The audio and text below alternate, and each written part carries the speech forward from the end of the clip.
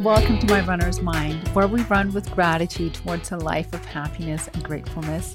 I'm your host, Stina Turgeon, and I believe that as runners, we're uniquely positioned to choose gratitude over negativity. Running itself is so badass, and each run offers multiple opportunities to turn a potentially negative thought or feeling into a positive one. Tune in as I'll share behind the scenes of what goes into my 12-week program, My Runner's Mind, which is mindset and spiritual coaching for women runners who know that they're ready to shift away from the shoulds and ought tos in their running routine and replace them with want and desire to live a happier and more balanced life. Are you ready? Let's go!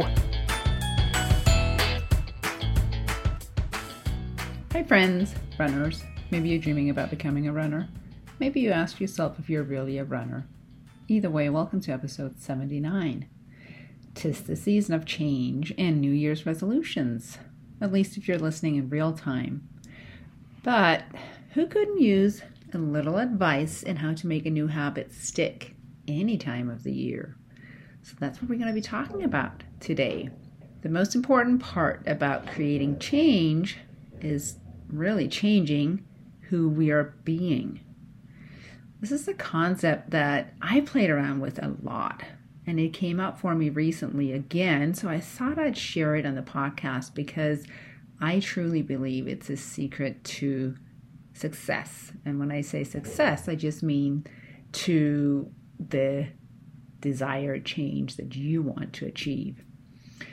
So often when we decide we want to change, let's say you want to become a runner, maybe a half marathon runner, which I see a lot of in my community, then we look around us and ask others for advice, others who have done something similar, right?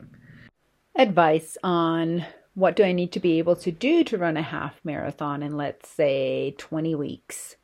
Your situation, of course, might be different. Maybe you're 12 weeks out from your race, or 16, or whatever your time frame is. We ask our in-person runner friends, and we ask in our favorite online running communities for all the tips and advice. And we receive a ton of advice of what to do, of course. Does this sound like something you might have done in the past? Then, after deciding back and forth between all these suggestions that we receive, we then pick a plan. Maybe we find a free one, or maybe we pay for one. And then we print it out, we hang it on the fridge, where we can see it every day, several times a day. And then we feel the excitement of starting to cross workouts off as we go along towards the goal, which is some 12, 16, 20, or insert your own time frame, weeks in the future, right? Then a week, maybe 2 or 3 into this 3-day-a-week running plan, 4-day-a-week, 5-day or 6-day even a week running plan, the enthusiasm starts to fade. And we start to notice that we have to be more firm in our self-talk, or make sure that we have running friends lined up to help us get out the door on the scheduled runs. Because we realize we won't get out the door without the group support. We start to notice that the food we eat on a regular basis is not really supportive of the energy that early morning runs require of us in order to satisfactorily fuel us for the entire run. Or the frequent alcohol that comes on the heel of work every evening or on the weekend also makes the morning runs quite trying on us. Familiar scenario? Well, can you guess what has gone wrong so far? So this is going to be the juicy part of the podcast. This is the meat and potatoes of what I really want to share with you and what this lesson really taught me. It's called action copying. It's a term that I first heard from Brooke Castillo, who's a life coach. Think about it. How often do we action copy in everything we do? We walk around copying actions by other people whose result we desire for ourselves. We find out all the things they did to achieve what they achieved, and then we copy the actions. And sometimes it works, but a lot of times it doesn't. But then we wonder why that is, or we get frustrated with ourselves, and then we start coming up with an excuse, a reason for why it didn't work. The reason usually has to do with some circumstance we couldn't control, like the weather, our job, the kids, or insert your own excuse here. But here's the kicker. That's actually not why we weren't able to achieve the results we set out to achieve. That's not why we weren't able to make, for instance, early morning running a habit or stick with the training plan. Stay tuned. Instead, it has to do with us taking action from the wrong place, from the wrong mindset, from the wrong energetic feeling. What I mean is, once we understand that feelings are what drive our desire and motivation for running, we then see how crazy it is to undertake something like running, for instance, 5 days a week, or 30 to 40 plus miles a week, or insert distance we've never attempted before, without having our feelings dialed into the results. This is the important part. Is it possible to do it without dialing our feelings into the results? Sure. We can will ourselves, force ourselves, use a lot of negative self-talk to an extent. But it's just not very pleasant in the long run, and chances are we won't repeat it again then. Instead, when we realize that desire and motivation is created from our feelings, then we realize that we have to go at it from our mind before jumping into action.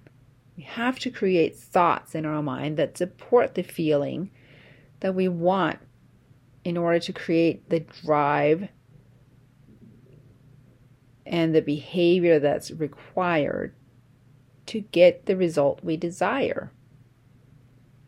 And this is why what this life coach said made so much sense. To create successful change, we have to create an identity change. We're not just changing what we're doing. This is really important. You want to listen to this right now. We're changing who we are being. And who we're being comes from thoughts and belief. If we're being somebody who is constantly overcoming running because we force ourselves out, we haven't done the required work in our mind around it, this habit won't be sustainable.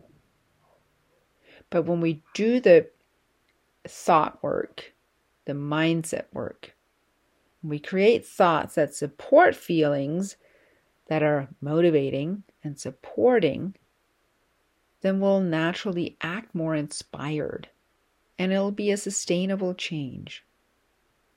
So basically what this boils down to is we have to think like the half marathon runner before we have even run the race. I know. That really was such a mind bend for me when I first heard this. So often, especially when we want to lose weight, and especially if it's coupled with low self-worth, our desire then to run is fueled by wanting the outcome of a caloric deficit, aka we want to lose weight, right? Running serves that particular purpose. Running is fueled by, well, I got to lose some weight. And then we feel kind of a desperation for achieving this goal of losing weight, like tomorrow already, right? Can you relate to this? And of course, this is not realistic, but we feel desperate because we really want to lose this weight so we can fit these clothes, because then we can feel better, right? Do you know what I mean? Does this resonate? Because in case you hadn't guessed, this was me for most of my life. Until my mid-40s. Mid-40s. I kid you not. Running, though, for me, was replaced by other workouts, but same thing. The motivation to work out was driven by the same reason. Low self-esteem. When we have low self-worth, it's really essential that we learn some mind managing tools. I for sure wish I had known about these mind managing tools decades ago. My life would have been very different then. Our journey to a happy, healthy weight is to flip everything on its head and create thoughts that help support a happy self-image today, runner friend, before the scale reads a certain weight, rather than withhold self-love until the scale shows a desired weight. That's a tough concept to fully embrace. I get that. I know it was for me. If you worry that self-love for your body, as it is today, equals complacency, I just want to share this with you. It's all about the energy we're in, the mood, the feeling when we do something. Always being unhappy or this low vibration of dissatisfied with our self-image leaves us in a low mood, which causes more of the same. On the other hand, choosing self-acceptance and happiness before we've achieved our goal makes the goal so much more attainable and enjoyable along the process. Here's a great book reference for you if this is something you struggle with, or just if you'd like more information on it. The book is called The Happiness Advantage by Shawn Achor. He was a Harvard researcher, and he challenged the notion in society that once we're successful, then we'll be happy, and proved that happiness actually precedes success. Here's a good quote from his book, The Happiness Advantage. It goes like this: when we're happy, when our mindset and mood are positive, we're smarter, more motivated, and thus more successful. Happiness is the center, and success revolves around it. End of quote. Like I said, though, it took me till my mid-40s to really grasp this, but it's made all the difference. I just hope that you might grasp it from this episode today. So, how might this look instead? How might this look for you?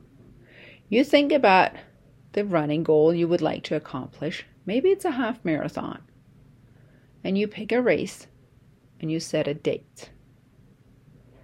Then what you do, since you're starting from creating the belief instead of just jumping right into action, you kind of assume the identity of a half marathon runner as best as possible, because you haven't run it yet, even if it's messy and you're not sure what you're supposed to do all the time. That's a-okay.